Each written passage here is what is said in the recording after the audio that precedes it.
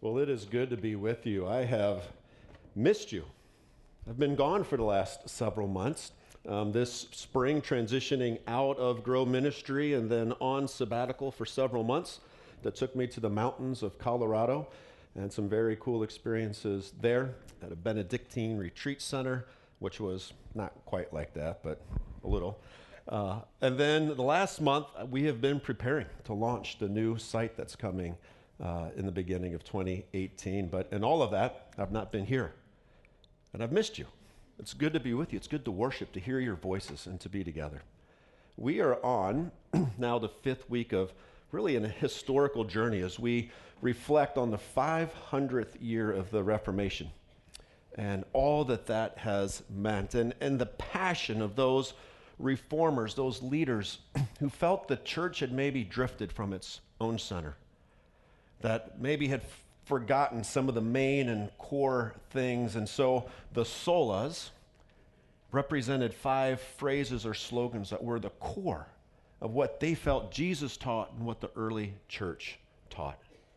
And I think it's a pretty good list. And we have a good friend of Christ Church who has a lot of history here himself, Art Bamford, who has preached here, but is also the grandson of our founding pastor, has graciously given us a recap. If you have not been here for every week of the Solas, take a look. Sola Scriptura means through Scripture or by Scripture alone. And there's one theologian who talked about Scripture as being like a set of eyeglasses, that the more you study it, it transforms the way that you see the world and experience reality.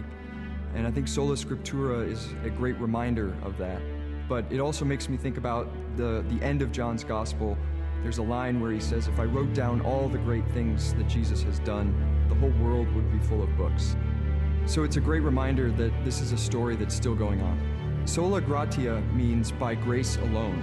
And at the time of the Reformation, the church had all of these sort of barriers to accessing salvation. So you would have to go visit a relic or buy an indulgence. And Martin Luther, the more he studied Scripture, the more he realized that that's not how it's supposed to be. God loves us whether we like it or not, and it's not something that we have to buy or earn in some way. And so it's through that love and by God's grace that we achieve salvation. Sola fides means by faith alone, and I think Martin Luther really embodied this one. It's amazing to think that he was this, relatively obscure teacher, professor in a small town, and the church was as powerful as it had ever been in history. And this one man was convicted. He read Scripture, he saw what the church was doing, and he said, I have to speak out against this, and literally risked his life to speak out against it. And so I think studying the Reformation, Luther really embodies this idea, and trusting that God will act according to his will. Sola Christus means by Christ alone. And this always reminds me of the story in the Gospels where Jesus is talking with his disciples about his reputation at the time. And he keeps asking them, who do you say that I am? And I think Sola Christus, along with Sola Scriptura, which is by Scripture alone, is a great reminder that if we believe in a personal relationship with Christ, then we're called to constantly consider this question of who do you say that I am? And that's not something that should be dictated by the world or necessarily even by the church. Sola Christus reminds us to consider that question, who do you say that I am? I know those were 4. We're going to talk about the 5th one today. But before we journey there, I just want to ask a few questions. Have you been challenged in some way through this series? Or have you learned or had some perspectives change in your own mind as we've journeyed back to the Reformation forward and seen how even these core teachings are with us, are still core today and forever will be? Or have you responded in some way to one of these messages, to one of these solas that might even have been a turning point in your life as you think about Scripture and grace and faith and Christ? I pray something has happened along the way. And today we dive into the 5th sola, which to me kind of puts its arms around maybe all of them and ushers us forward into how we are to live. Soli Deo Gloria, to the glory of God alone, or all to the glory of God alone, motivates us in how we are to live this life every day, every moment. So I hope you leave here learning something, but even more importantly, perhaps we just need to give God glory this morning and realize that we already have in the songs that we have sung and the giving of ourselves, whether it's through our talents and all the people serving or through the letting go of those resources that we know are going to bless hundreds, even thousands or beyond this planet through our tithes and offering. Like, we have been glorifying God while we have been here. And so I would like to just start right there. And if you will indulge me one more time, if you would rise to your feet. Sola Scriptura, Scripture alone. Like, let's just glorify God by the reading of His Word, by giving Him glory, by giving His words back to Him. And we're going to do this in the round. And so you are side one. Not like a round, like that's probably the wrong word, but you're side one. And you're going to see a little heading that says side one. When you see that, you're going to read the words of Psalm 96 that are there for you. And this is for God. So we're going to read it with conviction and meaning. You are side two, and you're the middle. And when it's your time to read it with conviction. And if your role is to listen while another section is reading, just take in the words and reflect them back to God and connect your heart and soul with your brothers and sisters who are reading. And we are just going to glorify God. Okay? Side one, are you ready? Psalm 96. Sing to the Lord.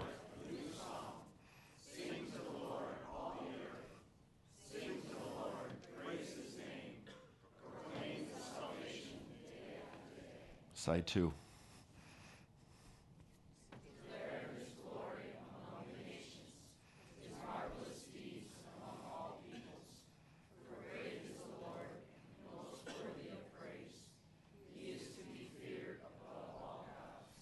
Middle.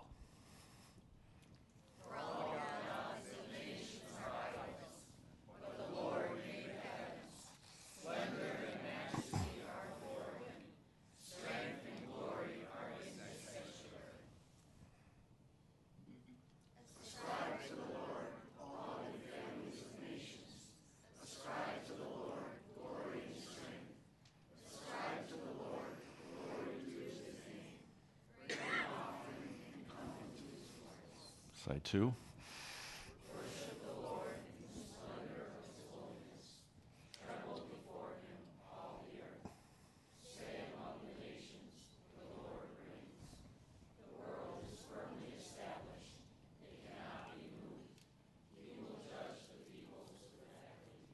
Middle.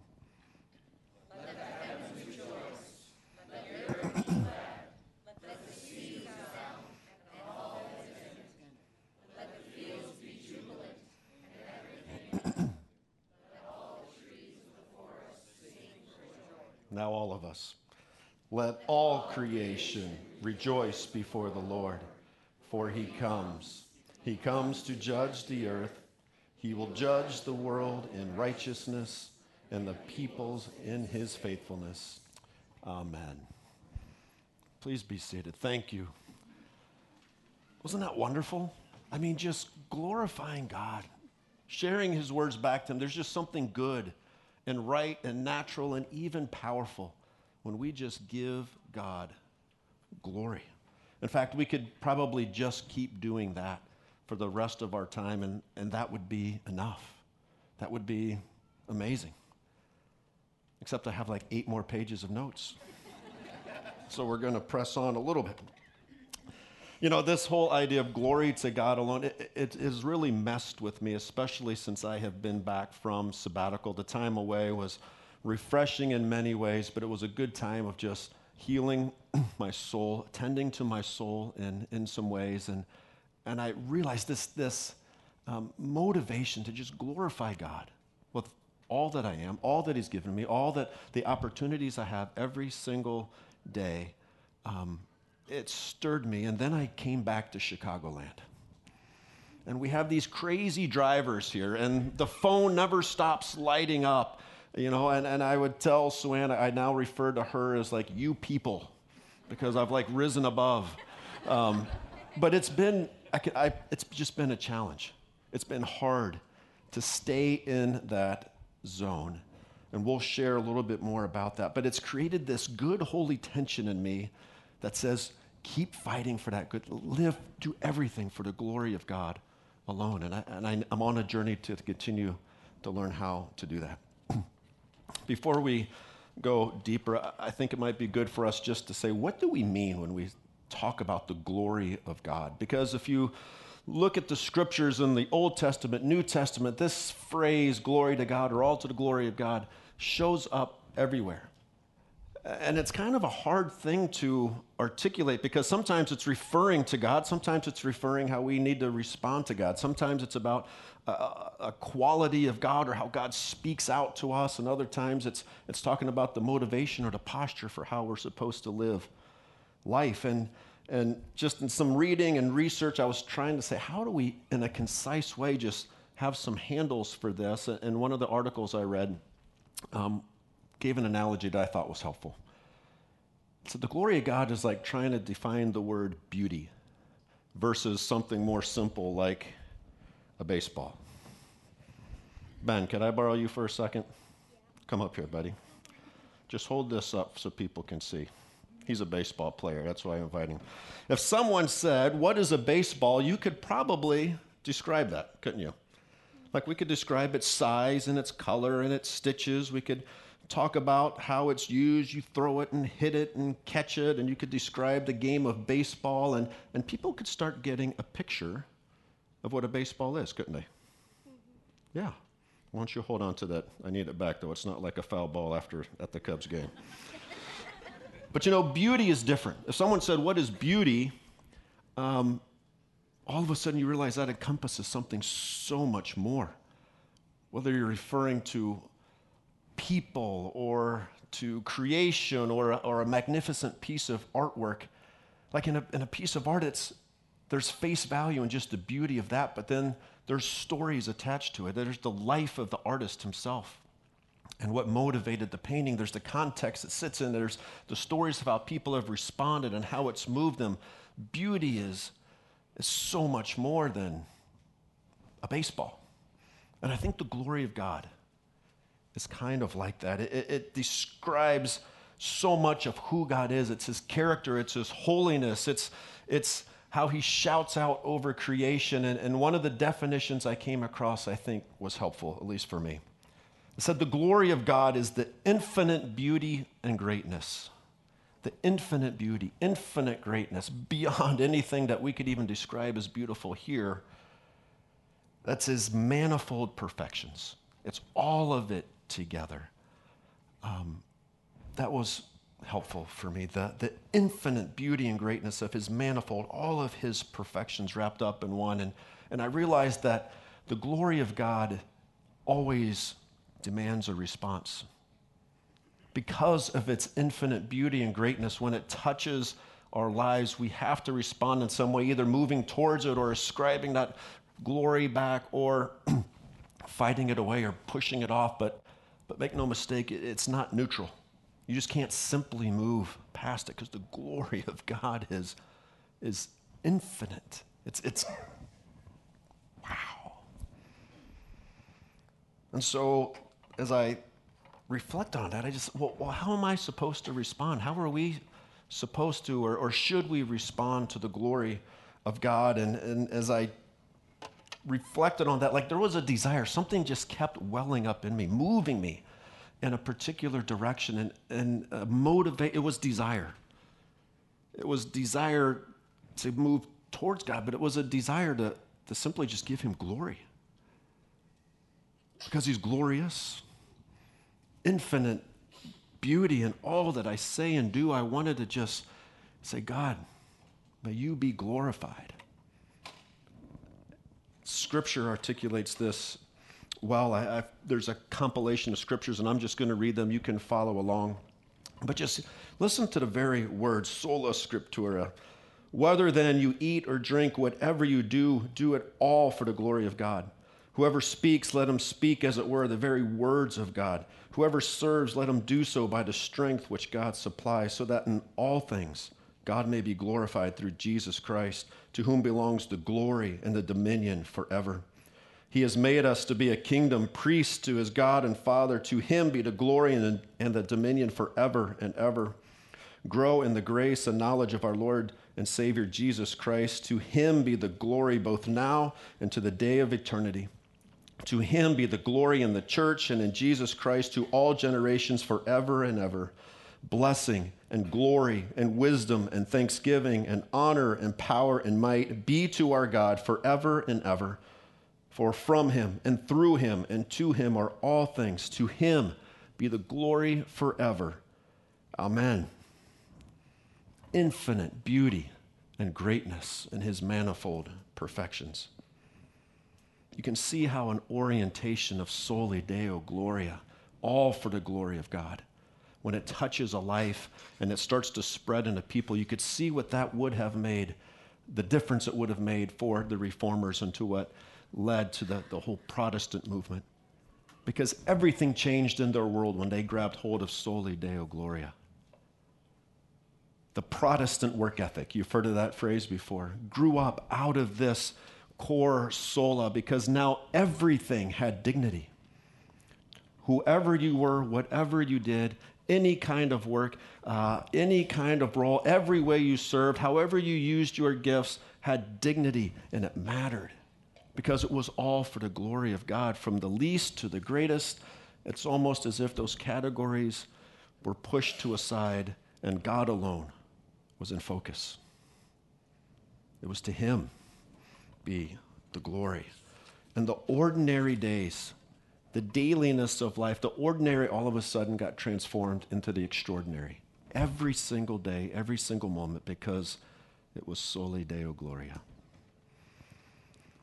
I had to ask myself, and I continue to ask, and I'll ask you, do you need to recover or discover, rediscover, or recalibrate your life around Soli Deo Gloria? So whether you eat or drink or whatever you do, do it all, everything, for the glory of God. As I said, I confess I'm on a journey to live more and more out of that posture of life, but I mess it up. I drift, I get distracted, perhaps I move to one side or the other, and I need to recalibrate, I need to reorient myself back to this core foundational truth that I am here for one purpose, to give God glory through my life, that his will may be done on earth as it is always is being done in heaven. And so we get tripped up, mixed up. We need to remind ourselves that we need to come back to this center. And there's a story in the book of Acts, Acts chapter 14, and it's kind of a crazy story, one that maybe we've read by, but Barnabas and Paul are traveling around all of these Greek cities, and they're planting churches, and they're proclaiming the gospel, and they heal a guy. And the town goes crazy excited over it. And so they say, that the people say, the gods have come down to earth, and they start calling Barnabas Zeus, and they start calling Paul Hermes because he was the chief spokesperson, and they even went as far as they were getting ready to start sacrificing animals to Barnabas and Paul because they had believed something great had happened. It's kind of, when I saw the movie Gladiator, I was so inspired. I wanted my family and close friends to call me Maximus, at least just for a period of time, and it didn't stick. I don't get it. But then I try to think, but could you imagine making people actually thinking you're a god and making sacrifices? Like that's such an extreme example, but that story finishes with Barnabas and Paul tearing their clothes, that's how they protested back then, and running out and saying, we are just men.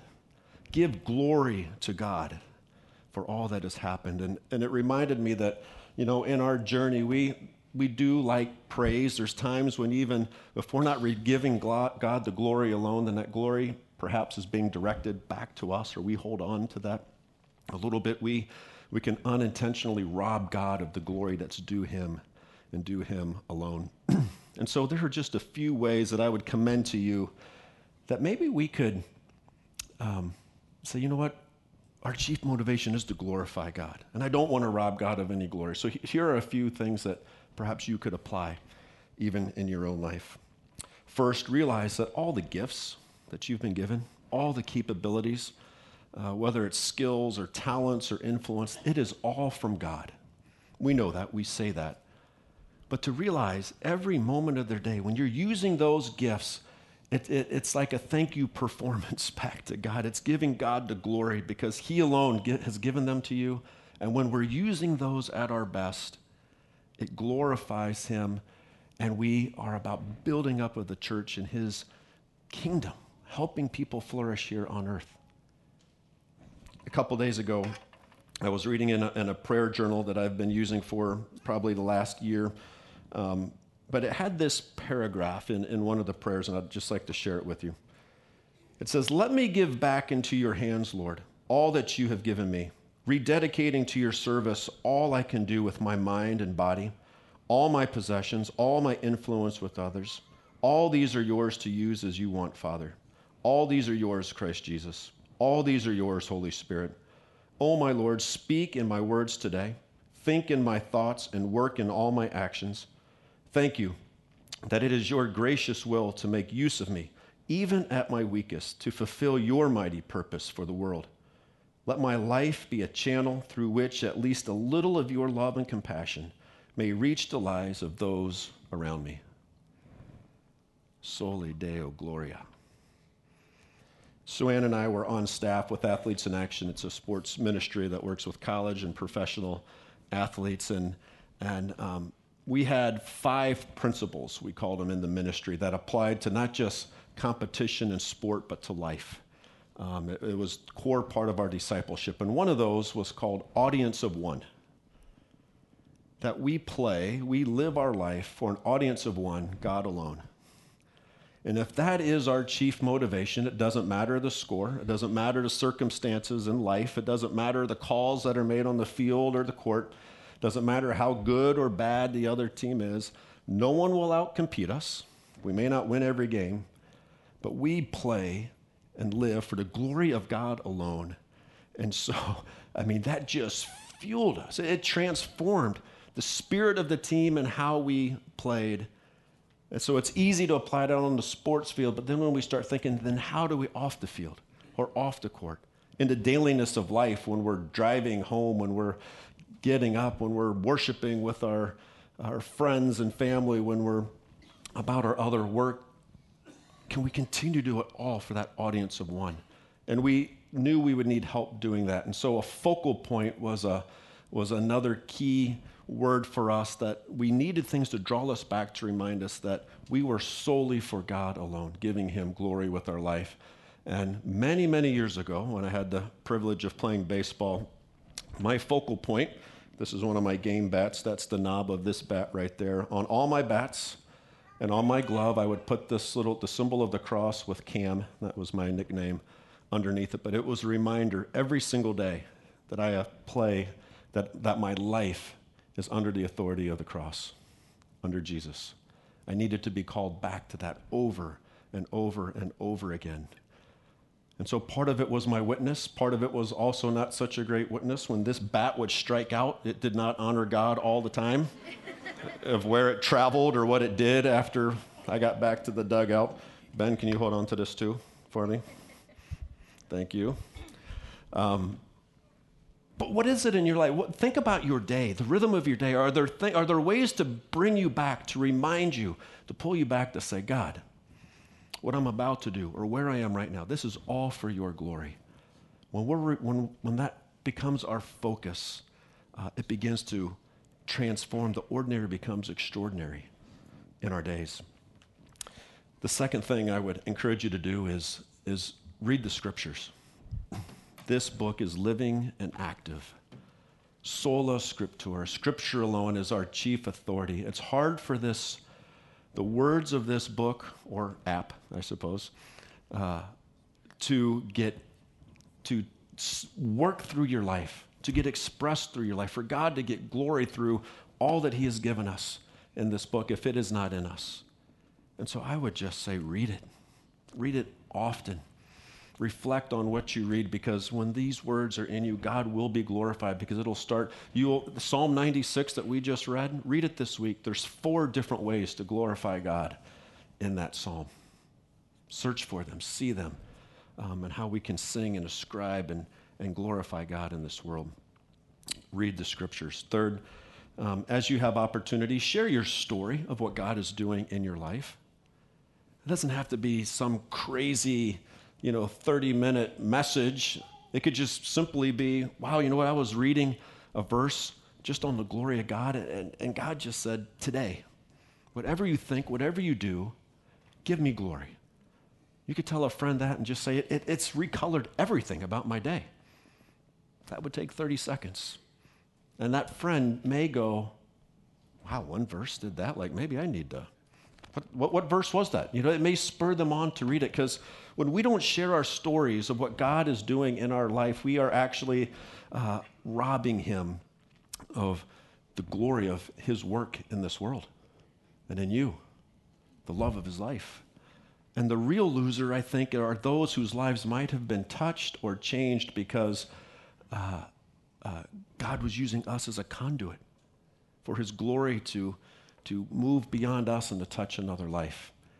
I was, a few years ago, having a particularly bad round of golf, like worse than usual, and I was playing with a friend from here, but then we got paired up with 2 other men, and I was having one of those days where I wanted to take my golf club and swing it like a baseball bat and just hit my golf bag. It was like one of those kind of, I'm probably tipping my hat to maybe some other issues in my life.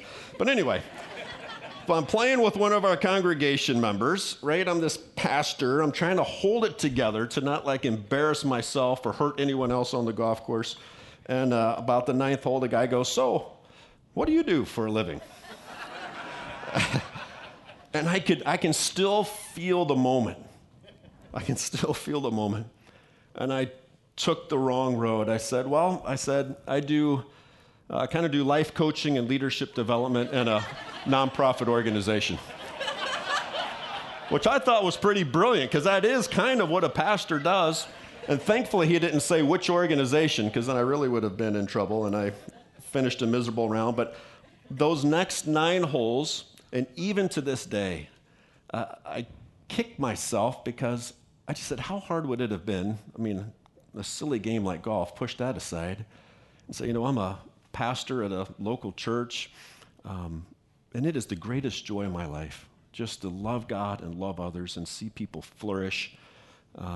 You should, if you don't have it, come sometime, or I'd love to connect for a cup of coffee. I can share more of that story. That would have been so easy to do, and who knows where that would have led in the life of this man and maybe his friend. But I didn't give God glory. I was too wrapped up in myself to just say, this is all for the glory of God. Share your stories. And then last, I would say, whatever you do, do not neglect the one and only life and soul that God has given you. He loves you, loves me, loves you so much that he would actually not just come into our world, but that he would come into your life. This infinite beauty and greatness has not just touched you, but lives in you. And so that calls us to be a steward of this life. And this is what has been so hard being back, I think, because on the mountaintop, it's a little easy, literally, watching the sun come up over Pikes Peak and Mount Princeton. It's easy to glorify God there. But I realized the violence I had been doing to my own soul with the pace that I had been moving, with the anxiety and stress that I carried, never coming down, always being on, even until the last thing I would do before bed is go back through email again and send stuff. And that pace of life was just withering me away. And God says, I don't want you to merely survive this world, even in the name of church work. I want you to thrive. I want you to flourish. This is why we're going to do this amazing series and just that's getting ready to begin, because that is God's intention for our life. Jesus says, I've come that you would have life and have it to the full, this abundant life with him. And it starts with how we take care of our own souls. We believe in spiritual practices here at Christ Church, spiritual disciplines, and you've heard us talk about those at different times. They're simply just ways, kind of like focal points, to draw us back to God, to put us in a posture to hear from God or learn from God, or to put some good rhythms, healthy rhythms that attend to our soul. That's what spiritual practices are, and one of those is called the Examen. You've ever heard us talk about the Examen before? Well, I'm going to describe it to you, so don't worry. The Examen is at least it's been powerful in my life, and it's pretty simple. You basically hit the rewind button. Remember when we had rewind buttons like on the VCR? But you just kind of back up your day or your week, and you play it forward again, and you can ask yourself this question: where did God receive glory? Where did I glorify God in my life today, or yesterday, or this past week? And there will be things that come to mind where you realize, wow, it was God. This was all for your glory. And you were aware of it. And so you just thank him and praise him and give him glory for those moments. But the other thing that's going to happen is you're going to realize, or probably see many episodes of your life where maybe you totally had forgotten about God, or kind of like that golf match, you were holding on to something for yourself and not giving God that glory. Those are great. You just confess that. Lord, I'm sorry. I totally missed an opportunity to give you glory through my story. God, forgive me. And then as you make those confessions, you come out of the Examen time by, again, just glorifying God. Maybe it's reading Psalm 96. It's just saying, God, to you alone, may all of it, may everything I do and say be for your glory this day, tomorrow, and forevermore. And as you practice the Examen, if you would commit to this even this week, do this exercise, center yourself, ask yourself that question, confess what you need to confess. You will begin seeing your days being transformed, because a different orientation of your life is, you're going to start operating from a different place, and you're going to start recognizing and seeing things that you never saw before, and you're going to start moving into a soli Deo Gloria kind of life more and more and more, and it'll be a great adventure. We started this sermon series 5 weeks ago, and Dan Meyer shared another phrase with us. It was Semper Reformata, always reforming. Always reforming, or we would say always reforming.